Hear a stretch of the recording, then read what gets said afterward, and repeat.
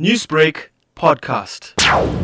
Good morning to all the anglers. Durban has produced shoal pampano, grantia, blacktail, and the odd stumpy, grey sharks, and rays on throw and drone baits. The Durban beachfront has produced stumpy in the evenings on sea lice and sardine head, with grey sharks and brown rays on red eye and choker. South has been productive with derrick, bronze bream, brusher, and cave bass. Sharks and rays off the deep water points on fresh mackerel and red eye. North has been most popular with both edibles and inedibles. Brusher, stumpy, and bronze bream between Amsloti and Tindimena on prawn and crab, with grey sharks and rays off the deeper points on fish bloody bait. Tugela is fished well with cob and various rock species, diamond rays, honeycomb rays, sand sharks, and duck bulls between Tugela all the way down to Richards Bay, with a few larger species been hooked and landed. Please follow the COVID protocol, study up before you leave, tight and until next week. Newsbreak, Lotus FM, powered by SABC News.